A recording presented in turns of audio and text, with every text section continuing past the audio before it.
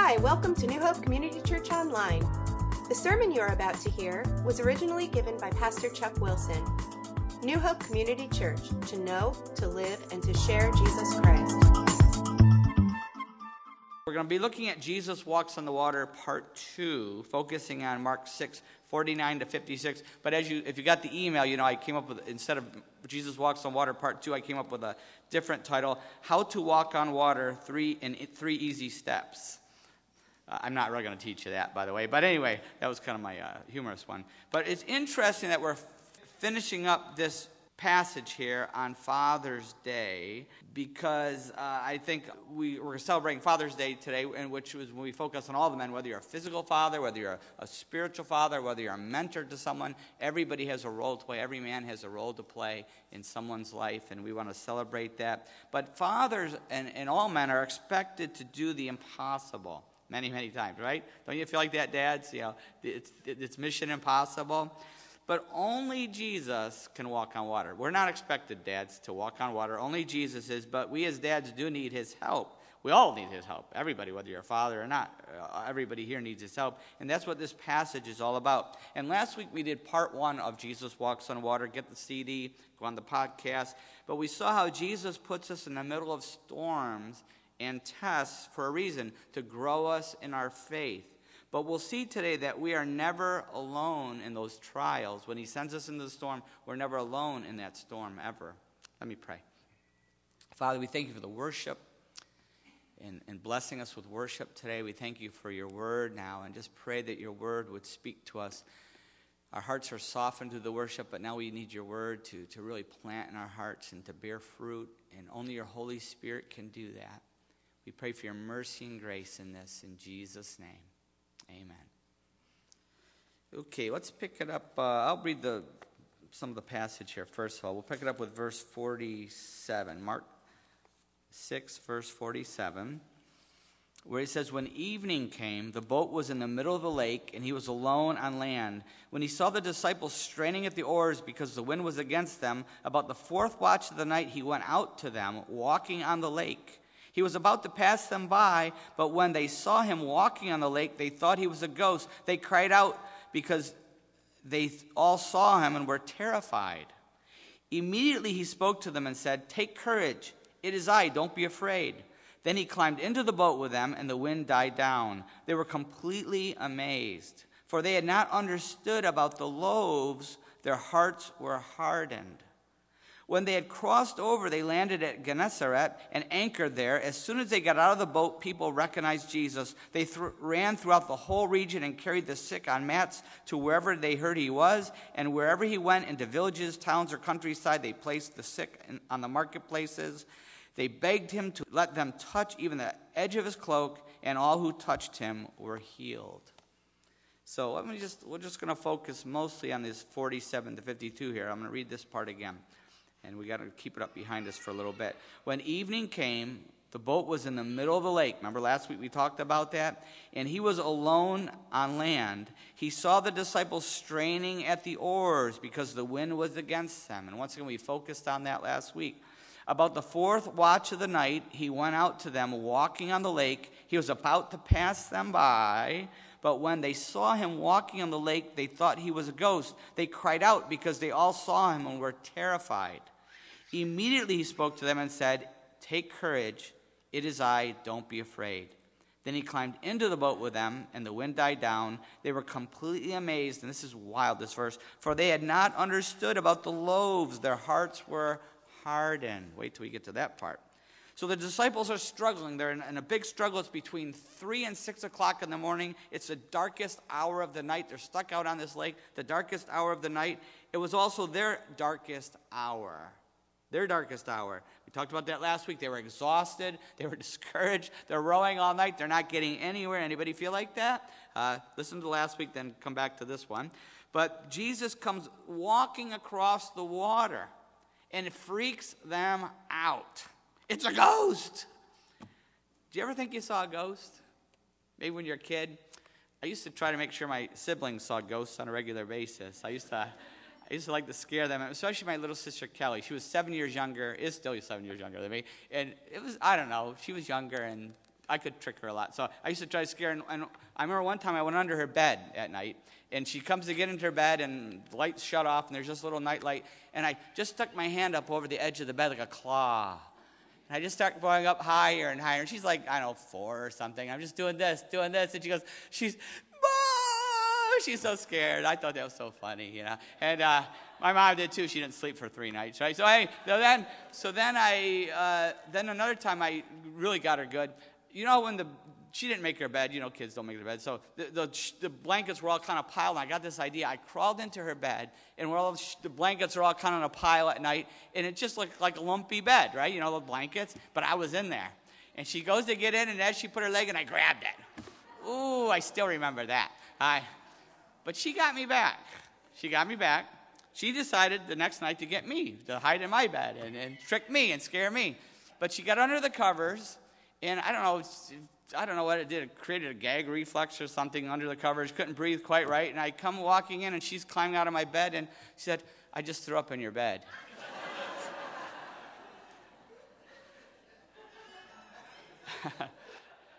That's why I don't discipline my children. I can't really discipline my children, right? So I do.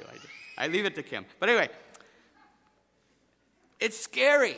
When you really, it's really scary when you think you see something supernatural. It's scary. And the disciples were shocked. But why were they shocked? Why were they so surprised? They had just seen Jesus do all these miracles. We've been looking at Jesus' power, and he calms a storm back earlier on, another storm, and he's doing all kinds of miracles, and he feeds the 5,000. They just saw it, but their faith was weak. Their faith was so weak, they still didn't get it. Look at verse 52. For they had not understood about the loaves. Their hearts were hardened. Can you believe these disciples were so blind? They just see Jesus feed 15,000 people, and they didn't get it. Because we never, ever, well, maybe some of you do, but we never make those kind of mistakes, do we? This is us. Whenever you're tempted to think, wow, why did he pick those 12 dodos? He could have had me, just remember, this is us. These guys are us. We miss his miracles all the time. God is working, and we miss it all the time. We're discouraged, we're upset, we're scared, We don't recognize Jesus, and it's because we don't recognize how he's working or where he's working or who he really is. And I would like to say, as a pastor, obviously I never have that problem, but I'm kidding. I'm going to tell you a story that's going to shock you. I remember when Joshua was a baby, and he was born about a week old, and he got viral meningitis. And so Kim had to spend a week in the hospital. He was a pain in the butt even when he was a baby. So he's much nicer now. But anyway, mostly nicer. So anyway, so she had to spend a week in the hospital with him, and he finally got better, finally got to come home. It wasn't much to come home to. I was with the kids alone, you can imagine. So I was a little stressed. And she gets home, and but over time we saw that his head started to grow bigger. And it's because he had hydrocephalitis from the viral meningitis. And so he got water on the brain, and the head starts to get bigger and bigger. And first we thought he was just a genius, but then it turned out that there was other issues. It was hydrocephalitis. Went to the doctor, said it's water on the brain. We're going to have to do some procedures. Going to have to put drains in. I mean, it was pretty traumatic. He was just a little guy. And so I remember we started to pray for his healing. And we're praying.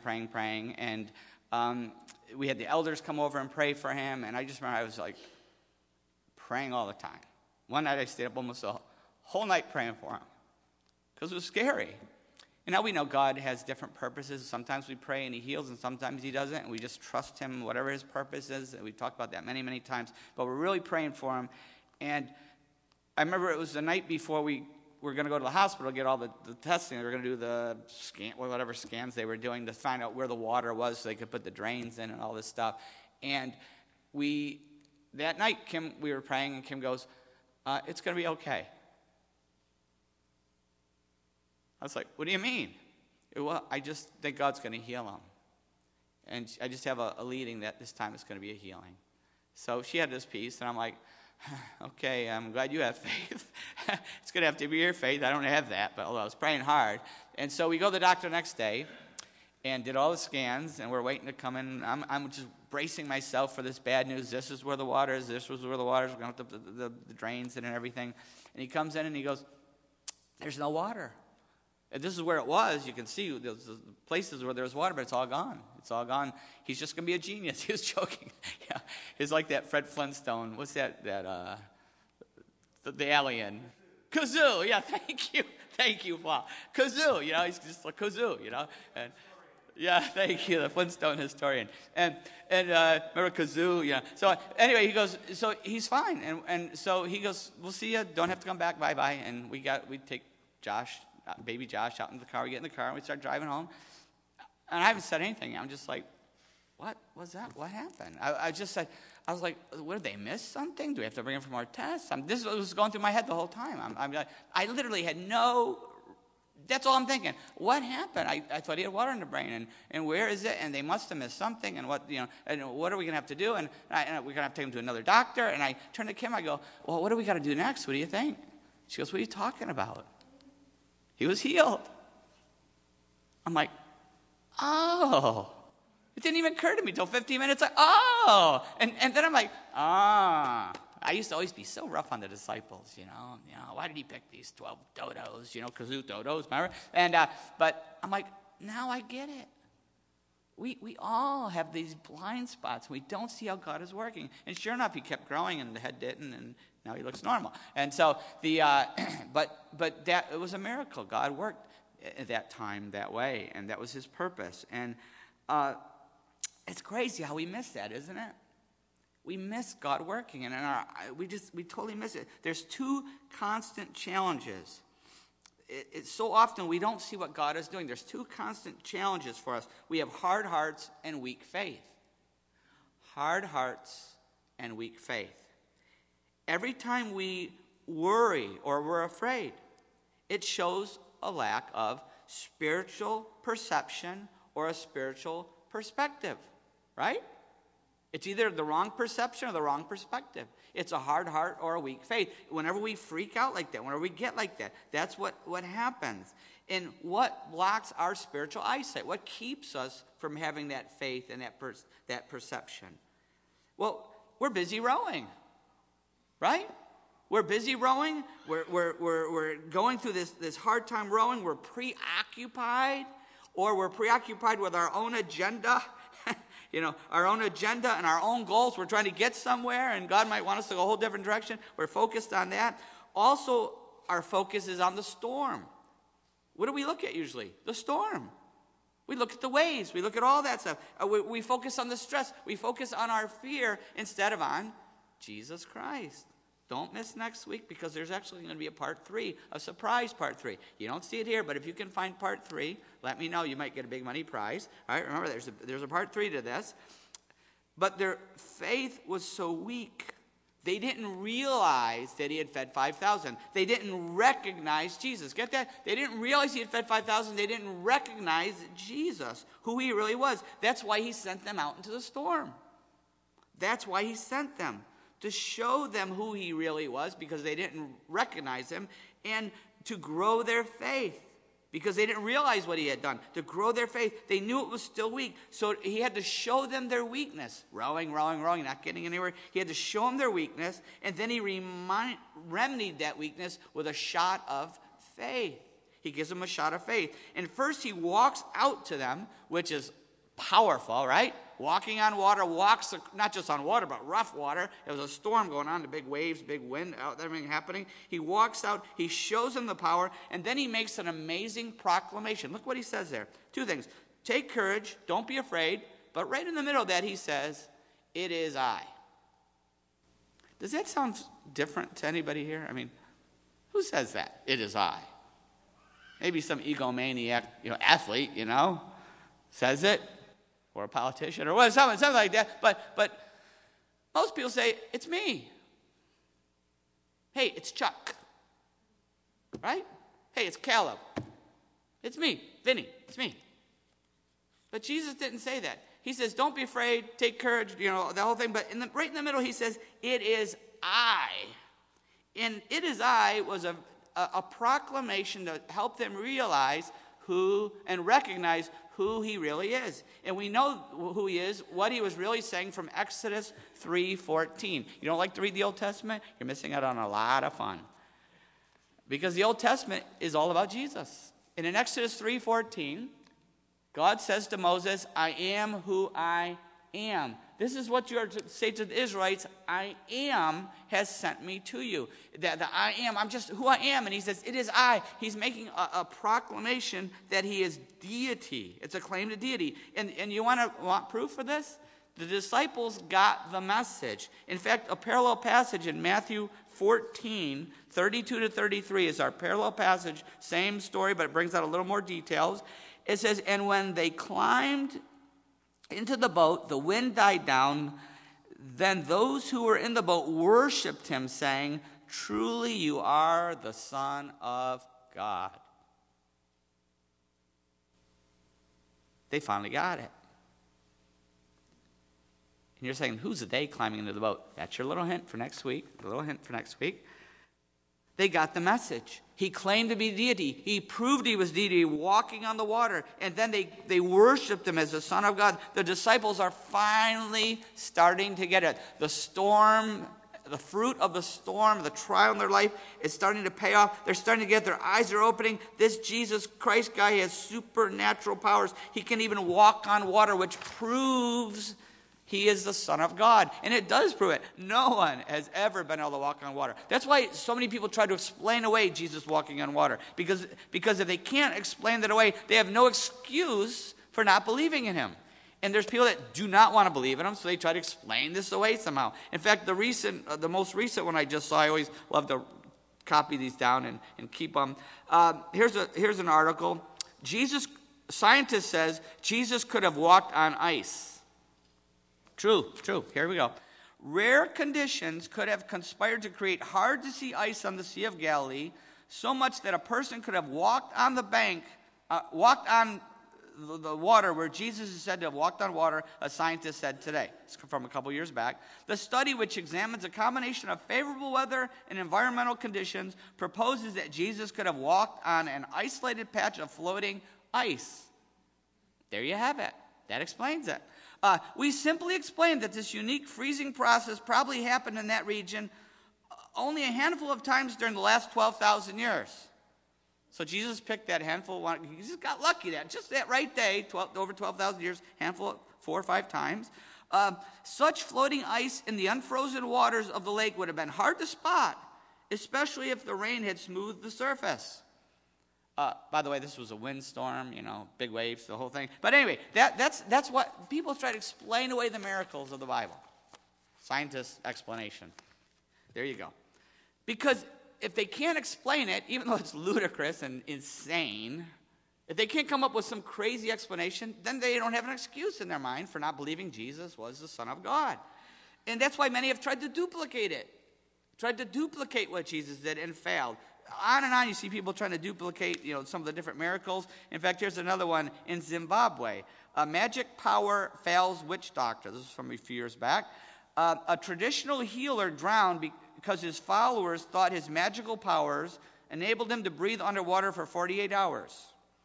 The witch doctor, I can't pronounce his name, Lovemore was his first name, Lovemore Mapofu or something, drowned during a tribal cleansing ceremony at a dam in Zimbabwe.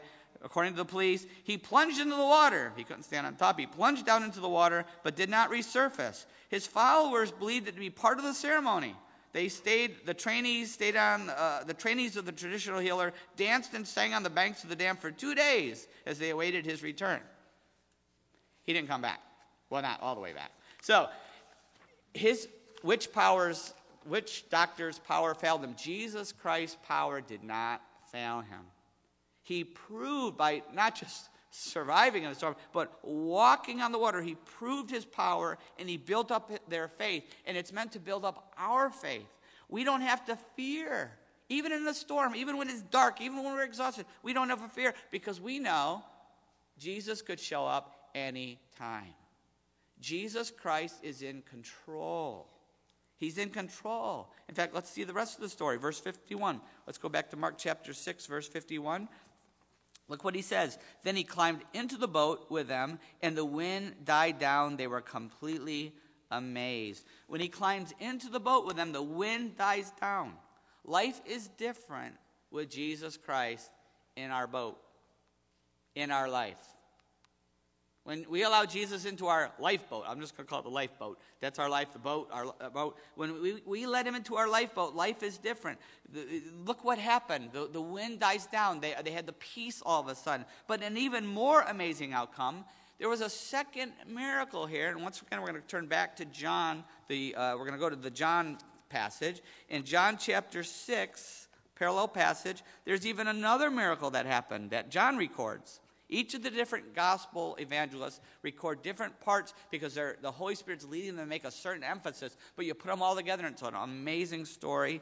In verse 20 it says, John chapter 6, verse 20, "But he said to them, 'It is I, don't be afraid.' Then they were willing to take him into the boat, and immediately the boat reached the shore where they were headed." The world's first speedboat. Not only did the wind die down, but the boat, boom, was at the shore where they were supposed to be. They learned that all is different with Jesus in the boat. Even if it's dark, even if it's rough waters, we are going to end up, if we trust him, and we allow him into our lifeboat, we're going to end up exactly where he wants us to be. Where he wants us to be, we will end up there. Ultimately in heaven, we're going to end up at that shore. It's wild, isn't it? Did you realize that all those different pieces of it put together, and there's one missing piece? Next week, don't miss it. Don't miss it. Are we willing to let Jesus into our boat, into our life? It's interesting that Jesus was getting ready to pass them by. Did you ever wonder why was he going to go past? Was he really going to pass them by? Now, he knew they were going to call out to him. He was testing them, right? Why? Why did it look like he's going to pass them by? Why was he testing them? I believe he's testing them and us. Do we see the need for Jesus in our lifeboat? Do we see the need for Jesus in our boat? Do we see the need for Jesus in our life? He's testing them to see if they'll call out to him, to see that they'll invite him into the boat. It's a test for them. Because a lot of times we just keep rowing and keep doing our thing, and we don't need Jesus, right? Before we become Christians, we live like that. And even afterwards, we try to live our own life in our own power, our own strength. And we live our lives like there is no Jesus many times, right? Days go by, and it's like, oh yeah, Jesus, I do need you. Took a storm. He was testing them. Do we see the need? Before we become a Christian, and some of you may be just on your spiritual journey seeking right now, we have to come to the place where we see the need for forgiveness. We see the need to have our sins forgiven so that we can have a relationship with God as our Father. When we see the need to be saved from the mess that we've made of our life. That God, I need you. I need you to take this mess and make something good out of it somehow. We see the need for that. And we invite Jesus Christ into our hearts and give our life to him. There has to be that time when we see the need for that. And even as Christians, we still struggle. We have to give Jesus control of our life boat on a daily basis. It's a constant struggle, isn't it? Because there can only be one captain. One captain of the boat. It's either us on the throne or it's Jesus Christ on that throne. There can only be one captain. And we have to surrender every day. It's a constant surrender of control. But it won't happen until we hit rock bottom. It doesn't happen until we hit the end of human strength. But when we do that, if we turn to Jesus Christ and give our life to him and invite him into our life, into our boat, God can do some amazing things in our life. I'm ask Sean to come on up and just share a little bit of his story because, come on up, Sean. As I was doing this passage, I was like, I really need Sean to share a little of his story. He's been through a lot of storms, lost a lot, but gained something in Jesus Christ. So go ahead, Sean, step right to the mic. I'm Sean Davis. Every story has a beginning, middle, and end. I'm going to start at the middle, in the middle of my story, and I don't know what the end is, but it's very clear that Christ is the key to it. A while ago, I was laying dead, physically dead, on the floor in front of my daughter.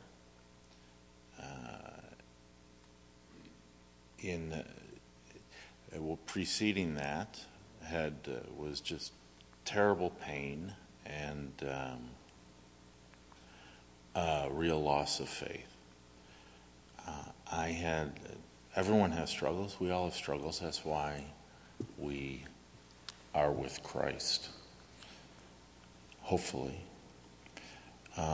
What happened was, I'll go back to the beginning now. In the beginning of my story, very religious household. Prayed every day. Read the lesson every day, lesson on Christ. Through that, I had many healings, as well as people looked at me and said, "Wow, how can he do that?" I'll give you an example. I had the highest number. It's on the internet, so you don't have to worry. It's real. I had the highest number of strikeouts in college baseball, 1986. This was in Division III baseball. This was quite a feat in itself, but it wasn't because I was striking everyone out. It's because I just pitched every game, which is physically impossible. Everyone would say, you can't do that. You have to have 4 days rest, et cetera, et cetera. I would pitch the first half of a doubleheader and then the second half. I'd pitch both games twice a week, Thursdays and Saturdays. Anyway, the point is, that's how I got all these strikeouts. It's because I just pitched all the time. Did that through faith in Christ, in God, and through prayer. Now, had a crisis in faith where my best friend was killed 2 days before graduation. My other friend was killed. We had a measles epidemic at my college, and people literally were dying because no one had been vaccinated. Anyway, I had a crisis of faith. Said, this isn't God's work. This is, all these strikeouts and major league teams and all of that. This is me.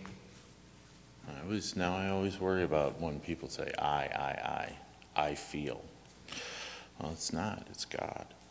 So, went through a period of really questioning. It never really made sense to me.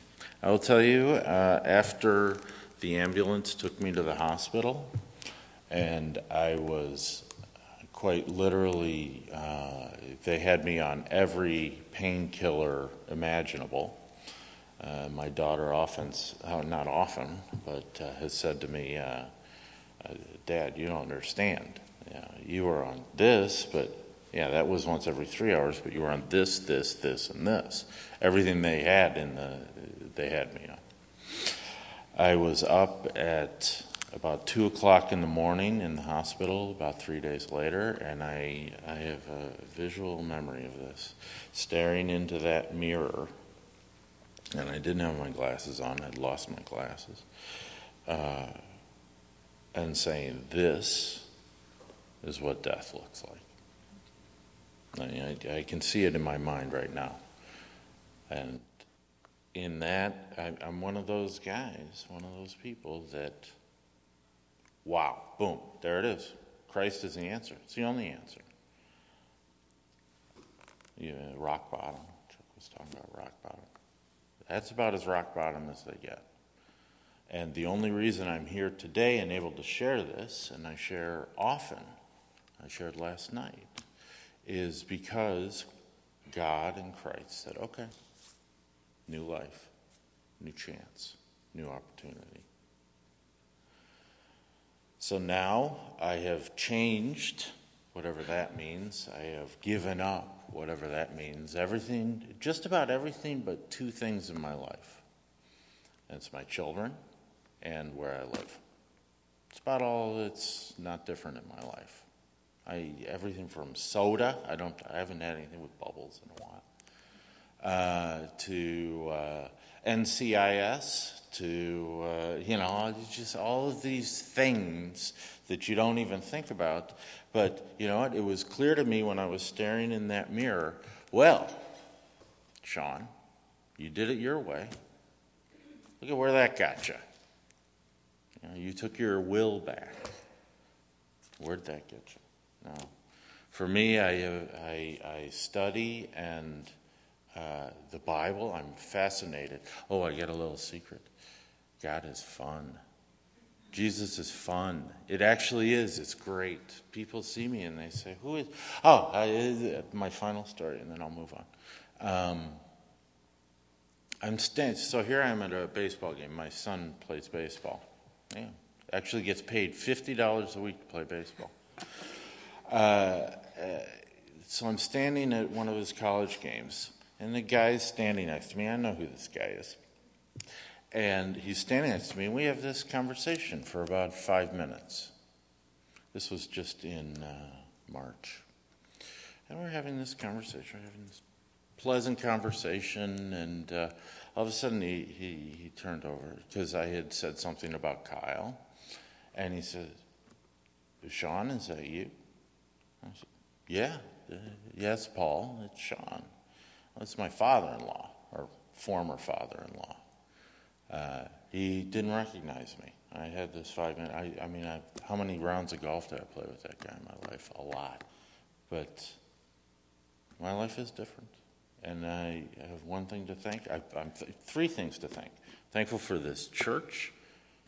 I'm thankful for the message, and I'm thankful for Christ and God. Thanks, George.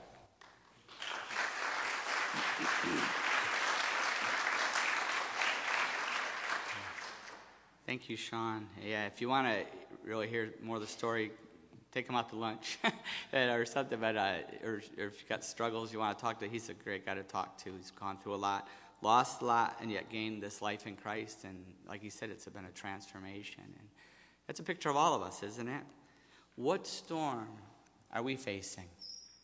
What storm are we facing as Christians? Are we going to surrender? Are we going to let God work? Are we going to wait and hope for him to work?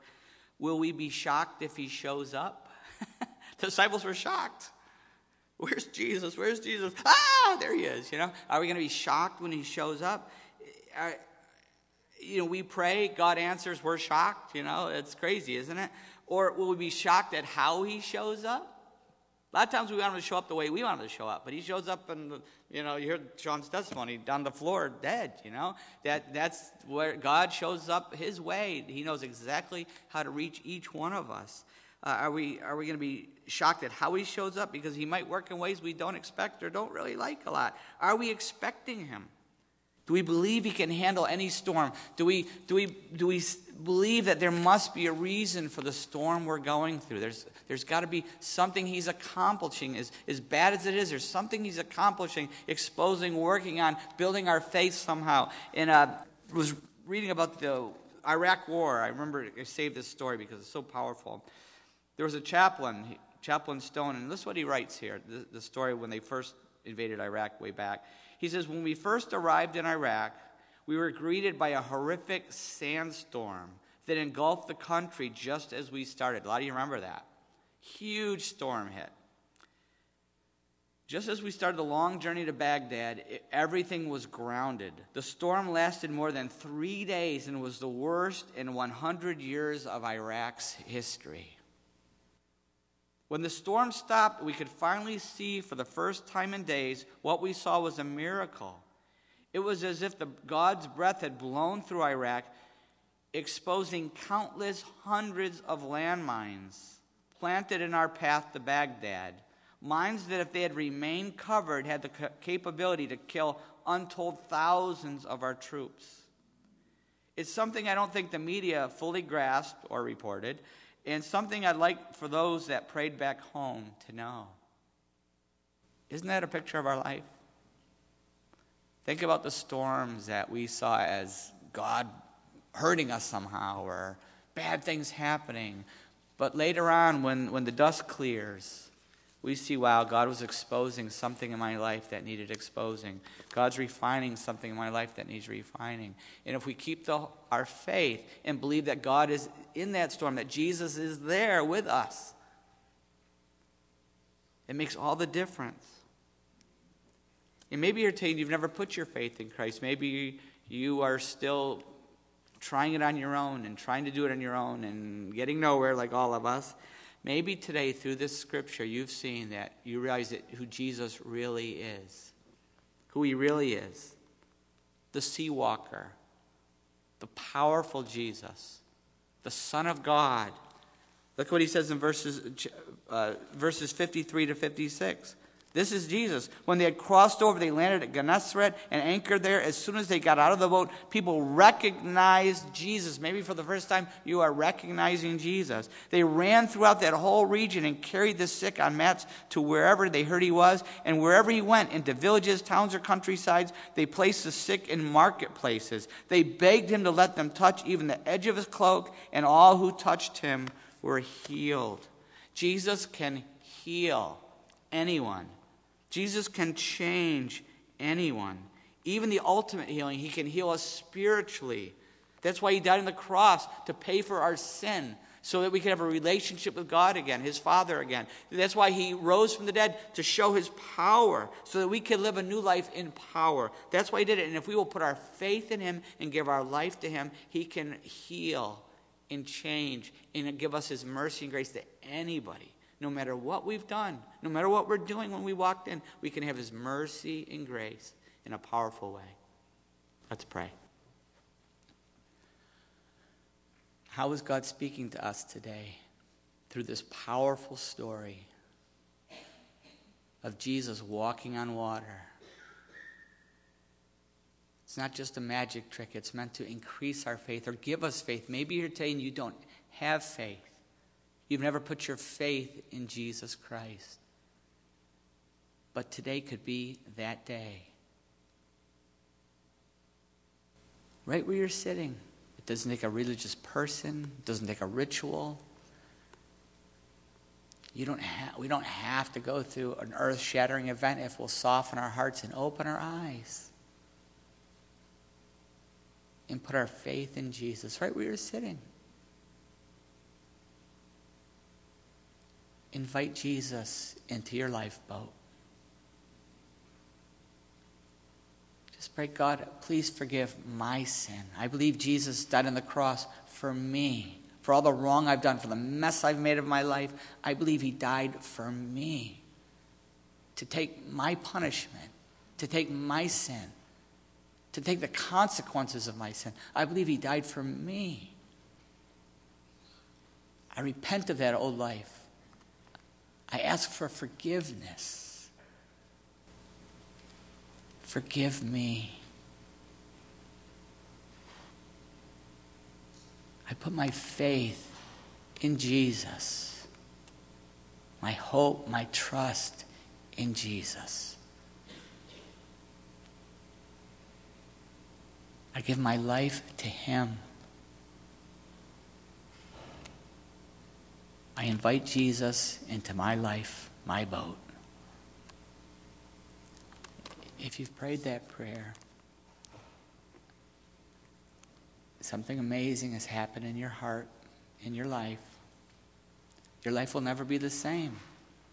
You're still going to have storms, but Jesus is going to be there with you. Still going to have battles, but you're going to end up right where Jesus wants you. You can call on God as your Father anytime now through his Son Jesus, for mercy, for grace. I want to encourage you to let somebody know so that we can be excited for you and encourage you. If you maybe have a friend or family member, maybe you felt the card in the bulletin, or text me, email me, tell me on the way out. Let somebody know so that we can help you in your new life in Christ. For those of us who have already put our faith in Christ, how is the Holy Spirit speaking to us today? Maybe we put our faith in Christ, but we haven't been given him control of the boat. We've had maybe our hearts have grown hard, or our faith has grown weak. And we need to say, Jesus, I need you.